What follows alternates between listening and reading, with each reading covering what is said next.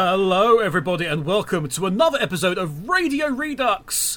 And it's another one of those shows. Yes, I, under cover of darkness, have sneaked into the other podcast and pulled out of there 3 individuals who normally only get together once a year, actually, at the end of the year for their top games of said year. But they're here now, and they're here. We're going to have a discussion about games because, you know, it's that kind of podcast. I have with me a Shadow Fox. Ahoy, hoy. An Earthart. Yarg. And it's been a little while since he's been on Radio Redux, and we're glad to have him back, as always. He is the irrepressible Turbo. Greetings, everyone. Absolutely. Now, Earthart is the host for these type of discussions, so with the show suitably introduced, and just before a little bit of music, which you'll probably no doubt hear, it's over to him for today's discussion. Yes, well, normally when I have these other 2 wise men with me, namely Shadow Fox and Turbo, we're normally discussing the greatest games of the year, but it's a little bit early for that. We're recording this in the middle of summer. We're actually halfway through the year rather than at the end of the year. It's pretty much... Granted, with us recording it halfway through the year, I think we still got a good plethora of contenders for Game of the Year anyway. I don't have... But we'll get into that at the end of the year. You'll find out how it all pans out. I think the second half of this year is what I'm looking forward to most. Yeah, I don't have 5 games for this year yet. But I thought, well, we're always just looking at the year. Why don't we look at something a bit longer? You know, like the greatest games of all time. And then we kind of got into discussions about, kind of not sure I can categorise my top 5 games. I can, because I've had my list for a couple of years now, but...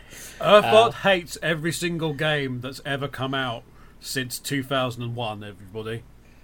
I need to check what the most recent game on the list is, actually.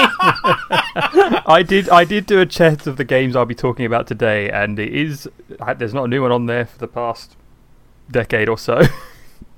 Yeah, I would... Well, actually, I've pretty much got you all beat myself, because the youngest game that I have in my list is... what was it? From 2002.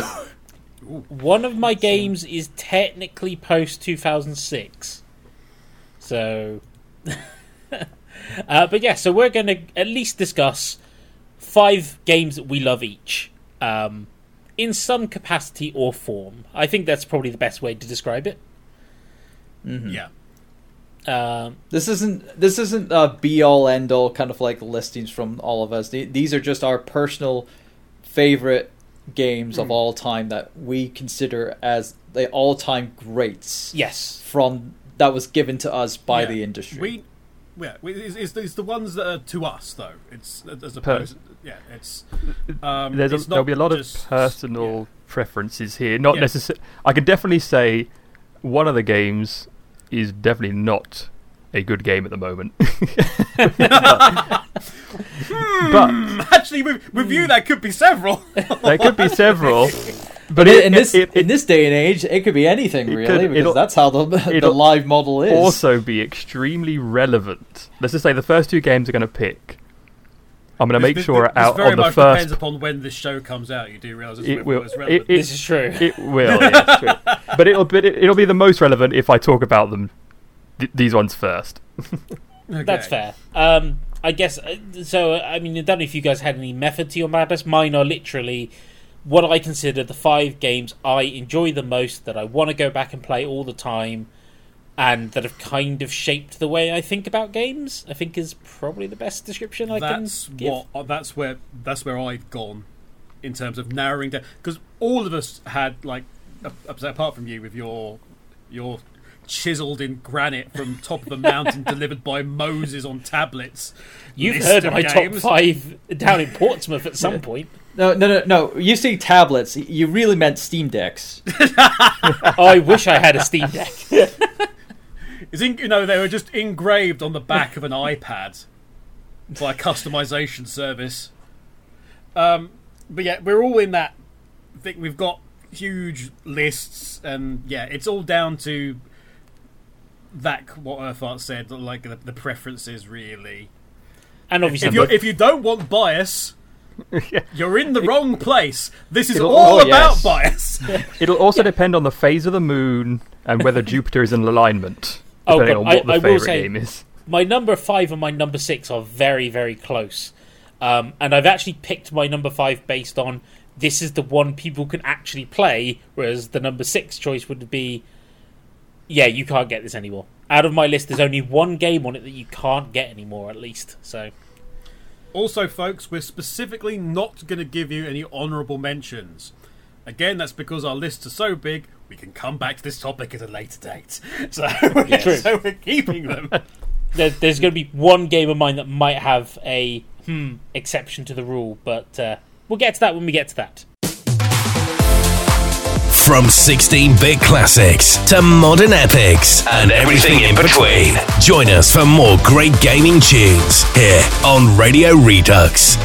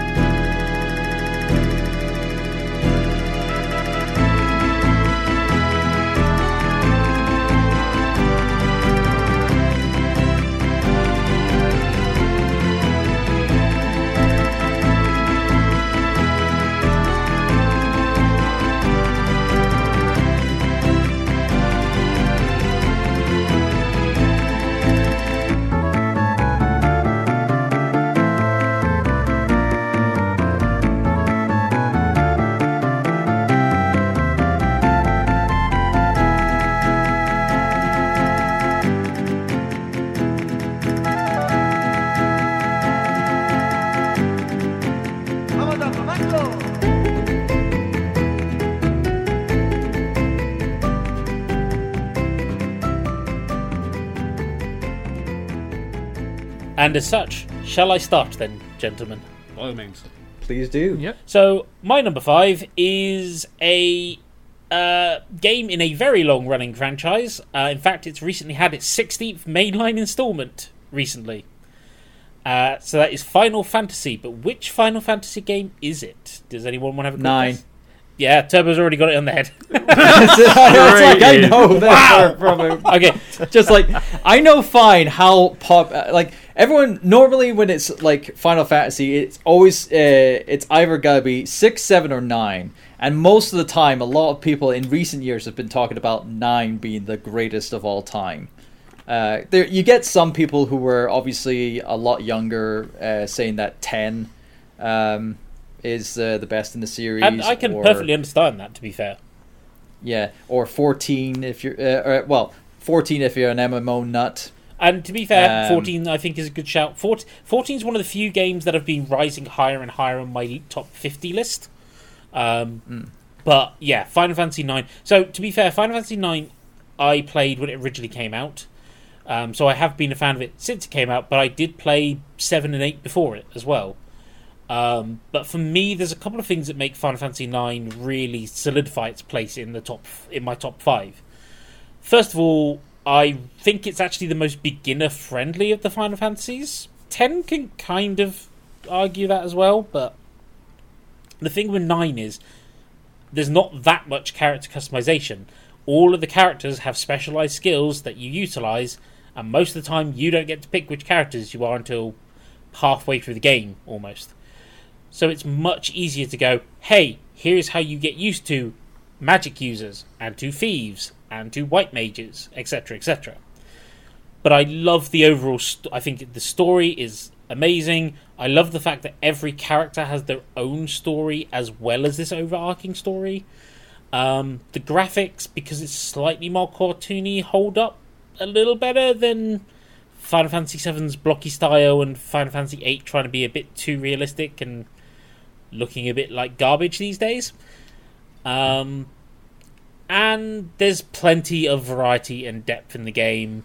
There's the Chocobo stuff, there's the card game within the game, which is a whole other thing, although people still prefer Final Fantasy VIII's card game, and that's fine. But yeah, overall, it's one of the games that I think is just... It is one of the best Final Fantasy, full stop. I think it has one of the best... Because it has the best story, and because it's so user-friendly, I think it's much easier to get into, it's much easier to just enjoy again. And I've played it through about 3 or 4 times at this point. I still haven't done everything in the game. There are some, especially with the recent re-releases, some ridiculously hard achievements and things to do in the game. I've never done the speed run to get the most powerful weapon, because you skip a load of the game that I enjoy.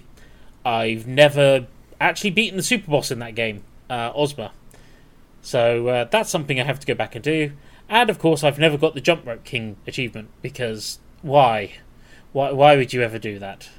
But every Final Fantasy game has those kind of things. I've never beaten the super bosses in 10, so, you know. But I still love 9. 9's the one I go back to. I love the way the Moogles are portrayed in it. Vivi is definitely one of my favourite characters in all the games. I like the fact that Zidane's not a moody teenager. He's upbeat, and he kind of is the Rock everyone looks to, because he's upbeat and self-confident. Some of the later characters they introduce, especially Armament, I think it's called, are a bit, who cares? Quina is also another stand-up favourite, because, you know, the Blue Mage job has always been a bit of a weird one, but a Blue Mage that learns stuff by eating enemies is just fun. So yeah, Final Fantasy IX. I mean, it may be quite a basic choice, although 9 tends to come after 6 and 7, I think, in the rankings. But yeah, 9 has plenty of love. If the rumours of a remake come out, I'll be more than happy for it. But, you know, you can still get 9 on pretty much everything under the sun at the moment that's out. It's definitely on Steam, it's definitely on PlayStation, Xbox and Switch. So this is one you can enjoy. If you've never played a Final Fantasy game before, this is genuinely the one I would recommend starting with. Yeah, what more can I say? Unless you guys had questions. Well, I've got the game kind of like readied for the 100 games bucket list that I have. So I got the Switch version ready for whenever that gets redeemed. Although that's going to be for a while away now, with what I'm currently doing on my Twitch channel, which you can follow me at twitch.tv/TurboDrive Live. Plug. But no, I totally understand, because I've been seeing a lot of people's kind of like admiration for 9 shine more in recent years over the likes of 6 and 7, which have always been the pinnacle of the old school, like proper old school SNES Final Fantasy, and then 3D Final Fantasy. Don't get me wrong, both of the games, or PlayStation Final Fantasy. I've not played 6 all the way through, so I can't really comment on that one. 7 I have, and I've completed several times as well. And it is a good game.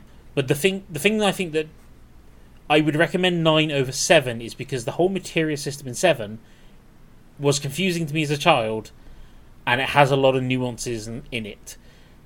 Whereas Final Fantasy 9, you don't have to worry about that. It's everyone has their skills, and yeah, they can learn abilities and stuff off equipment, but you don't need to worry about that so much as, no, Vivi's the one that casts magic. Zidane is the one that nicks stuff. That, you know, it's very clear cut. You know what each character does. You know what you need to give them to make them better. I'll also give this to Final Fantasy IX. It is the more fantasy in design than its contemporaries, up until recently, where 16 brought more fantasy back into the series, rather than, because I know fantasy can be interpreted in many ways, but how I see fantasy, I see as magic, magic and adventure, kind of like sword, sorcery, kind of like thing, kind of like Dungeons and Dragons, effectively. And that's how I see 9 being more fantasy than any other entry in the series. I think that was its purpose as well. Yeah, and I think that helps bear because it gives a lasting more. It's like character design is obviously a lasting appeal to a game. If the character design is great and it's memorable, then it's got to be remembered, a lot longer than your generic first-person shooter and whatnot. And because I've seen the character designs, I've seen the Dark Mage that is played. He's pretty iconic in his own right, based on his design alone. I don't know the name of the character, but I can visualize what it is. He's called Vivi. He's a guy in a robe, and it's darkened out, and you could just see his eyes, glowing. And it's a bold kind of like character design. So I can totally give props to the team behind Final Fantasy IX to actually giving that entry a really recognizable kind of like design, and that goes for all the characters to make it stand out from the rest of the series. What's quite nice is all the characters have their individual profiles as well.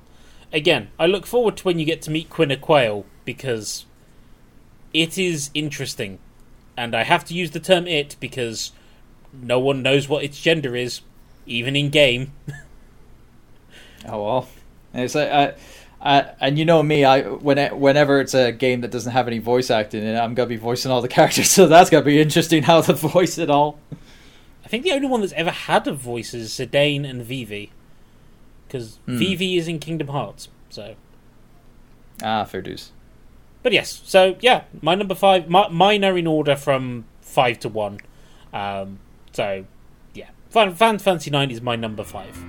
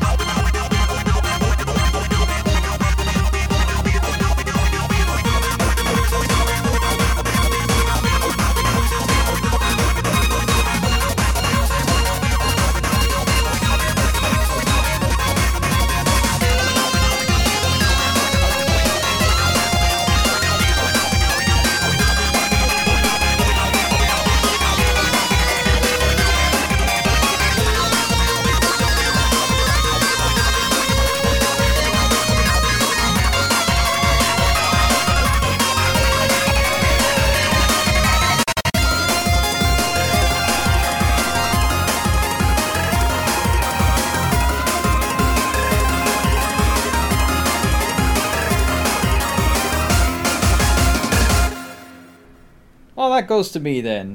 With my list is not in any particular order, but I'll go with the first one that I have on my list here, and we went to one RPG series to another. It's technically RPG, but it's like action RPG, and it was actually very last minute of which one, because I'm doing a one per franchise rule, essentially, where I can't just put multiple same games from the same franchise, coming in.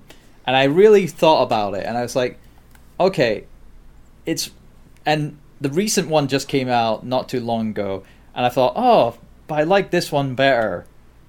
Oh wait, which one actually got me into it more, or into the series more? And then I thought, oh, it has to be this one, because this was the one that I loved playing the most back in the day, and in my opinion, it still holds up today. And that's going to be The Legend of Zelda: Ocarina of Time. No. Yeah, that's fair. This game is iconic, plain and simple. It was the first 3D Zelda to be, showcased on a new system, on like the N64 and whatnot. And granted, I didn't own a N64, but I was able to kind of like borrow an N64 for a while, and I got to play it and got all the way through it. And then eventually, with future re-releases and even the 3DS remake for it, gave me more admiration to kind of like enjoy it more. And I like, if you sat me down and say, okay, which Zelda game do you want to play? I would always play Ocarina of Time over any of the other entries. Even though because the other game that I did have for this list for today was Breath of the Wild. But I feel as though I can't sit down and do everything in Breath of the Wild. Even though I've just, I did do a 100% playthrough of that in my own time.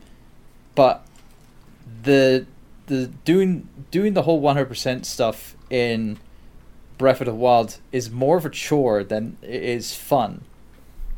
Me, with Ocarina of Time, I find that be more fun to me by going through this. Even though it's very linear, it is effectively very linear, but it's still fun. And even then, like, I can probably go through it and I'll probably find something new that I never knew about whatsoever. I have done with some of these games in years, where I've gone back to them and go, oh, I don't remember that. So, yeah. But no, Ocarina of Time, there's not much else I could say. It's pardon the pun, a legendary title in the industry, where it's introduced so many things. The Z targeting system was a factor for many gaming designs going forward, for locking onto enemies and stuff like that. And the lore of the series pretty much expanding more from that entry alone, with the whole, kind of like multiple timeline kind of like theories and stuff like that. That is pretty much the game that kind of like opened the floodgates to theories, I feel as though. What, to the Zelda theories? Yeah, the multiple timeline theories of Zelda and whatnot. It opened the floodgates, Nintendo desperately trying to make sense of what they've just done. Oh, them definitely. Them trying to hold back the raging tides. Yeah, I guess. Sure this. So, well, you see, there's 3 timelines. So, where's the third one? It's like, it depends on how well you did in this game. Yeah, yeah. It very much depends. Did you win? Well, not necessarily. Depends upon this coin flip. I'm very much in the camp that I prefer the 3DS version of the game. But I will say that one thing I would like to do, and I think it might be on Kev's bucket list at some point as well, is try the randomizer for the game. There's at least 2 Zelda games which are down on the on to do a race or randomizer for it. Ocarina is in the conversation. I don't want to mention other Zelda games unless they come up in someone's list at a later point. But I mean, Turbo made a great point in that Ocarina is you have games within a series which then transform the series, and we just had Final Fantasy, and Final Fantasy VII is one of those. Oh god, it transforms the series. Then there are games that transform the genre that they're in, outside of the series, the actual genre itself, and Ocarina of Time is one of those. But there are also games, rare games, not rare games necessarily, but special games which not just change the genre, not just change the series, but actually change gaming. Video games itself that set a bar for everything else around it, and Ocarina of Time is one of those very rare, very special titles. I mean, Ocarina of Time is still, by quite a lot of people, still considered one of the greatest, if not the greatest game of all time. It's still number 1 or 2 of most lists, and usually these days, if it's beaten by anything, it's beaten by Breath of the Wild. So, which is interesting, effectively. But I find it very interesting as well what you said, Turbo, about Breath of the Wild being a chore at times. And there is, I think, a possibility of a discussion for a later date as to, and this goes with Tears of the Kingdom as well. Oh yes, is that have some games become too big for their own good? I saw an article earlier, and it was talking about how a bunch of ex-devs from certain studios were gathering together, and they said they're going to make the next 10,000-hour game. And all I'm thinking is, I'm not going to put 10,000 hours into any game you make. That is too much game. And it's a problem that people are worried about with Starbound, the new Bethesda one.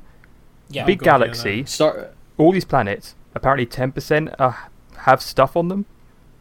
Why have the other 90% if there's nothing to do there? 90% of your time, you're going to arrive at a destination and be disappointed. Because the thing is, like with games we play multiplayer, half of the enjoyment is your friends. And that can elevate a game, but you still have to have the content underneath it to keep it going, basically, because we'll just move on to other games we can play as friends. And that's... and so when you've got a single-player experience, stuff like the lore and the story and the characters you meet along the way, those are much more... If those are very, very rich, you get a much better experience. But multiplayer games don't necessarily have to lean on that so much, I would say, in terms of the experience. So again, this is where Ocarina is a good example from what Turbo said, in that it did go and expand everything pretty drastically with that game. Nobody knew what was going to happen in that game at all. And the fact, and again, like Turbo said, he's still discovering new things. You've still got people that have been playing the game and speedrunning the game for years. They're still discovering like very minor things, but they're still discovering things. Yeah, it's again another factor when seeing these kind of like games from a much bigger perspective, is that all the different kind of like players who play the game, and of course it's always the speedrunners that always have the more interesting kind of like outlook on those games. And of course Ocarina of Time being a big speedrun game for that community and whatnot, and they always see new things or try out new things. I mean, I think recent times for it only got like really cut down the kind of like length of a run just by a few little tweaks here and there of how to go through it. And it's interesting how that goes, and that's just another factor. But overall, I just find the world of Ocarina of Time very engaging and very interesting, and it was the first kind of, it was effectively a cinematic feel to the series.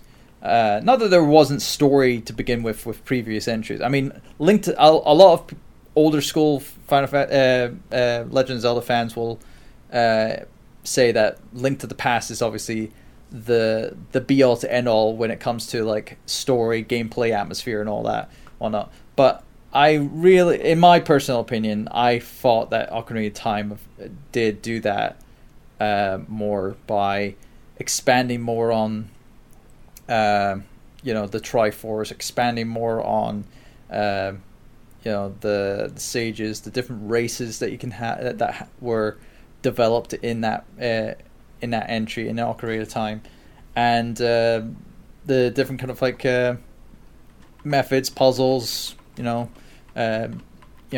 combat, all that. I feel as though they obviously did a really good first effort when it came to taking Zelda from the 2D into 3D, and that's why it still remains as one of my favorite games of all time. As a quick one, Turbo, excuse me.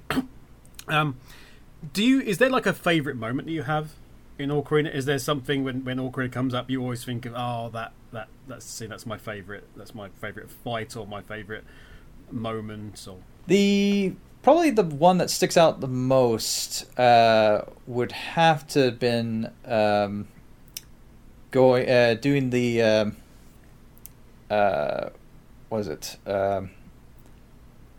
that first trek as young Link, going through Kakariko Village or Kakariko Forest, whatever, talking to the different Kokiri there, going into Great Deku Tree and doing the first boss and taking out Goma. I think it was Goma. It's Goma, yeah. It's Goma. In the first fight, and I thought that was a really good kind of like first introduction to the game and whatnot. Going, just interacting with the different characters, doing the little quests, getting your sword, getting your shield, going in, taking on your first threat and whatnot, and then you start off on your great grand adventure with I wouldn't say a sorrowful goodbye from your at then best friend. The Saria goodbye. Yeah, does get you a little bit, doesn't it? Because it's like, she knows. Yeah, and then it's expanded on later on in the game as well of what her role is in Link's kind of like journey. Technically, they lose each other twice if you think about it. It's one of those Zelda little stabs to the heart that they love to do. Which they haven't stopped doing. No, they haven't stopped doing, but even to the most recent entry, they haven't stopped doing that. But yeah, that first step from being just a boy to becoming a hero.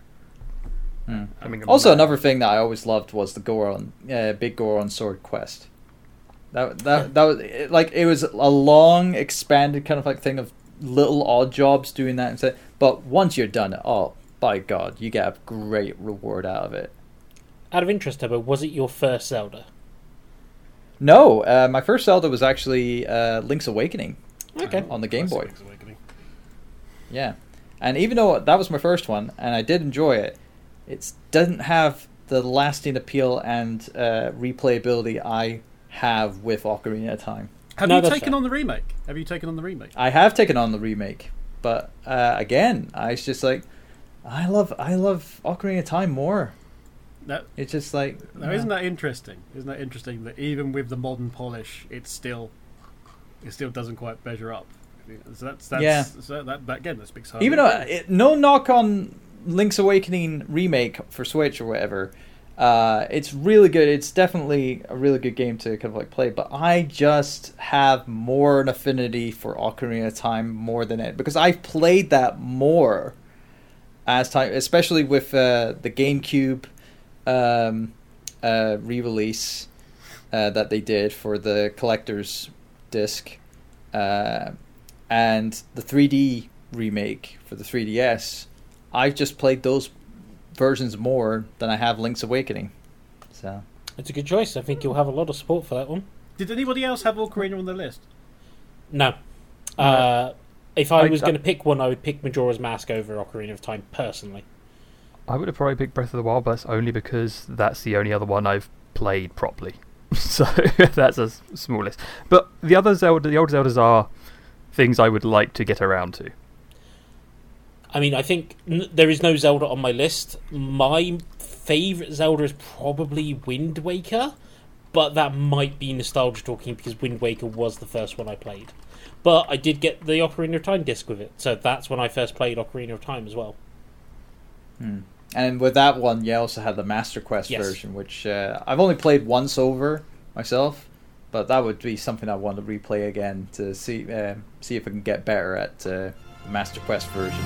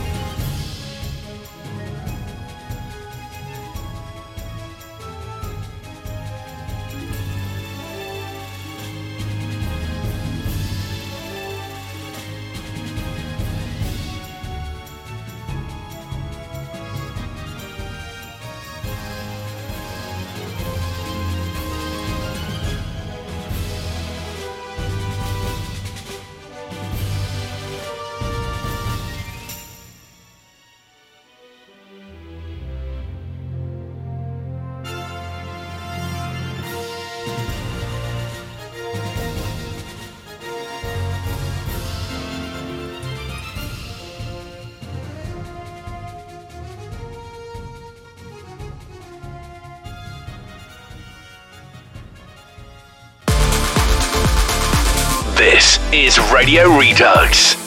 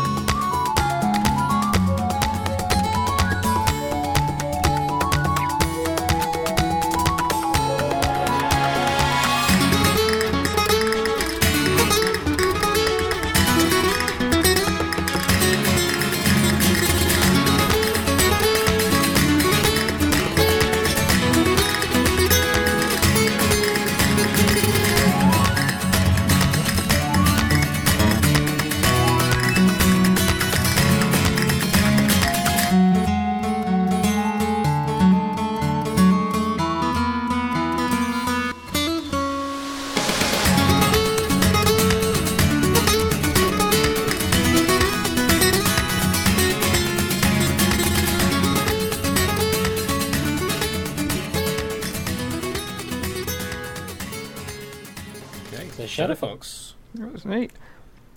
You know what, I'll deviate from my list a little bit, partially because it's a little bit more fitting as you were talking about sort of games, large games, exploration-y games that changed a franchise. As far as games that I go back to, one of the ones that I always end up finding myself going back to is Fallout 3. It's a good one. Like I said, it was the deviation from the isometric view, handing over to Bethesda and going into a first-person style. It was a hard toss-up between that and New Vegas. New Vegas, obviously by Obsidian, the original guys, and I think that the story is more interesting in that one, but I occasionally find that there's a little too much to sit down and play with and get properly invested with. Like when I'm playing Fallout 3, that's the kind of game where I can sit down and I can become the character I'm playing. I can sort of put myself in their shoes better and react to the world as how I want to react and experience it. And the fact that it's so simple, like I've done many challenge runs on that game before. I've gone around to acquire every landmark you can get, even though some of them are designed to not really be possible. I've tried performing all factions, seeing the interactions, and like you were saying, like with a game that's too big, Fallout 3 I think hits the sweet spot in that if you see something, there's usually something to do there. Like you can go, like there are towns you have no reason to go to, but if you do, you get a nice little storyline. You might end up running up and meeting the cannibal town, for example. The only reason you might go there is because some lady in a town somewhere says, "Oh, my husband was doing a thing to deliver something over here and he hasn't come back. He's probably either dead or gone off with some hussy." And you can only find that out by... and it's not a quest. It's not an actual, here's a marker. Go north, go to the thing. It's just, why not explore up there? Let's see what's up there. And the fact that there's just an entire plethora of ways to play it. Like, do you want to go big guns, small guns, melee? Do you want to be sneaky? Do you want to be able to lockpick everything? Do you want to be able to hack everything? You can have robot buddies. It's just one of those ones where I've been able to... I think I've played it, gone through it maybe a dozen or so times. It's usually one I pick up once a year, when I just want to, I'll say, disappear from the world for a bit. That's impressive, because it's not a small game. It's not a small game, and it's... I think maybe partially is deep ingrained in my brain somewhere is all the memories of how to do the things. And sometimes not even things you would expect.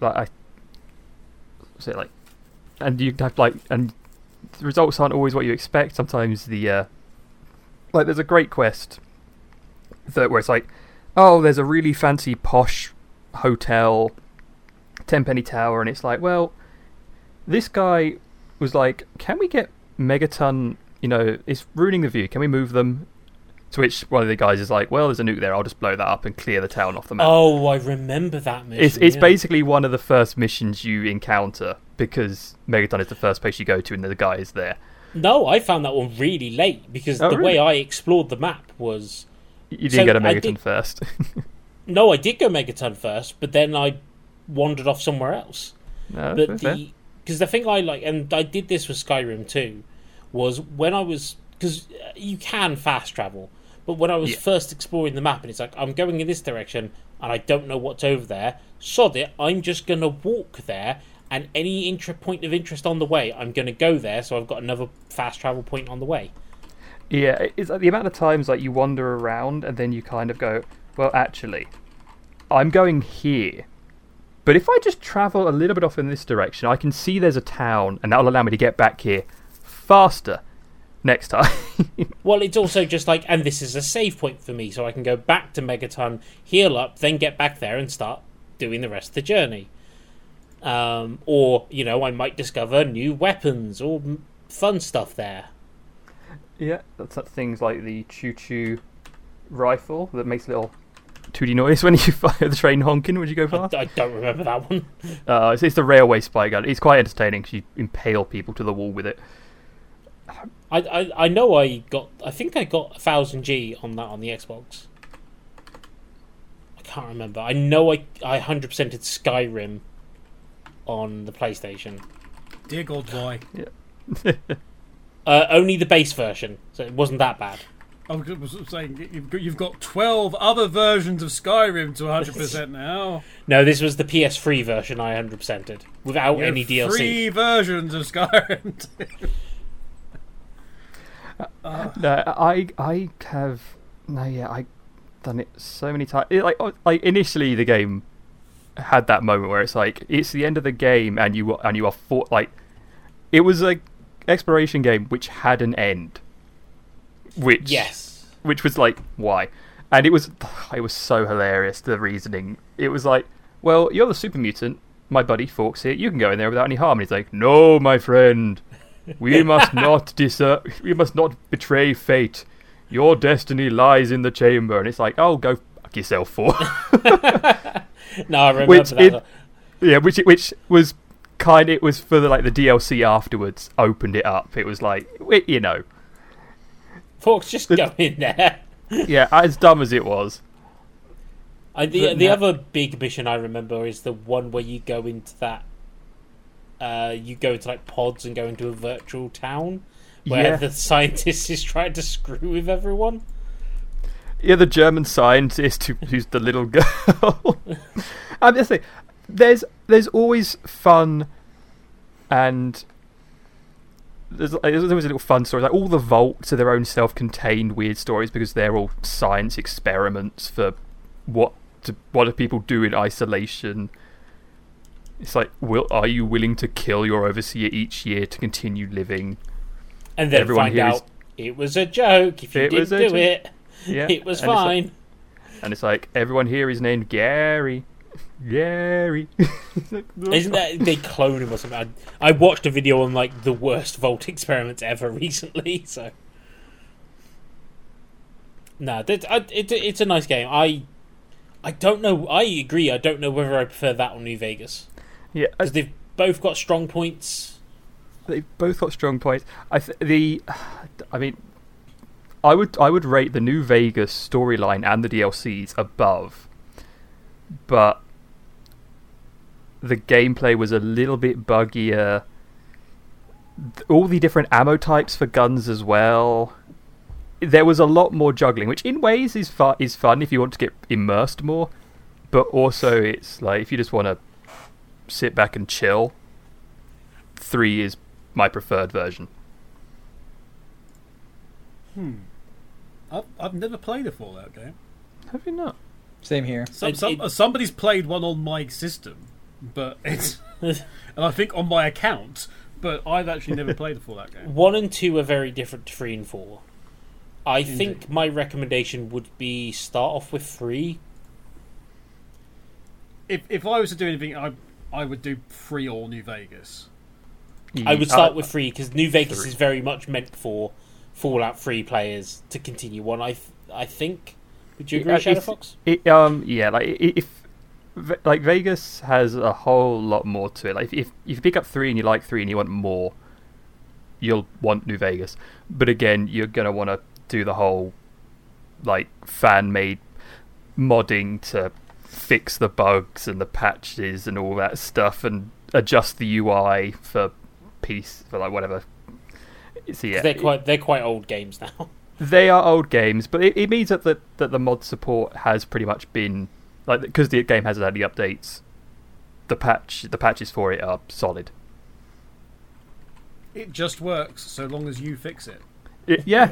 Bethesda's strategy: make a game, you guys fix it. Cool. It's not a strategy; it's a musical. It's a tragedy.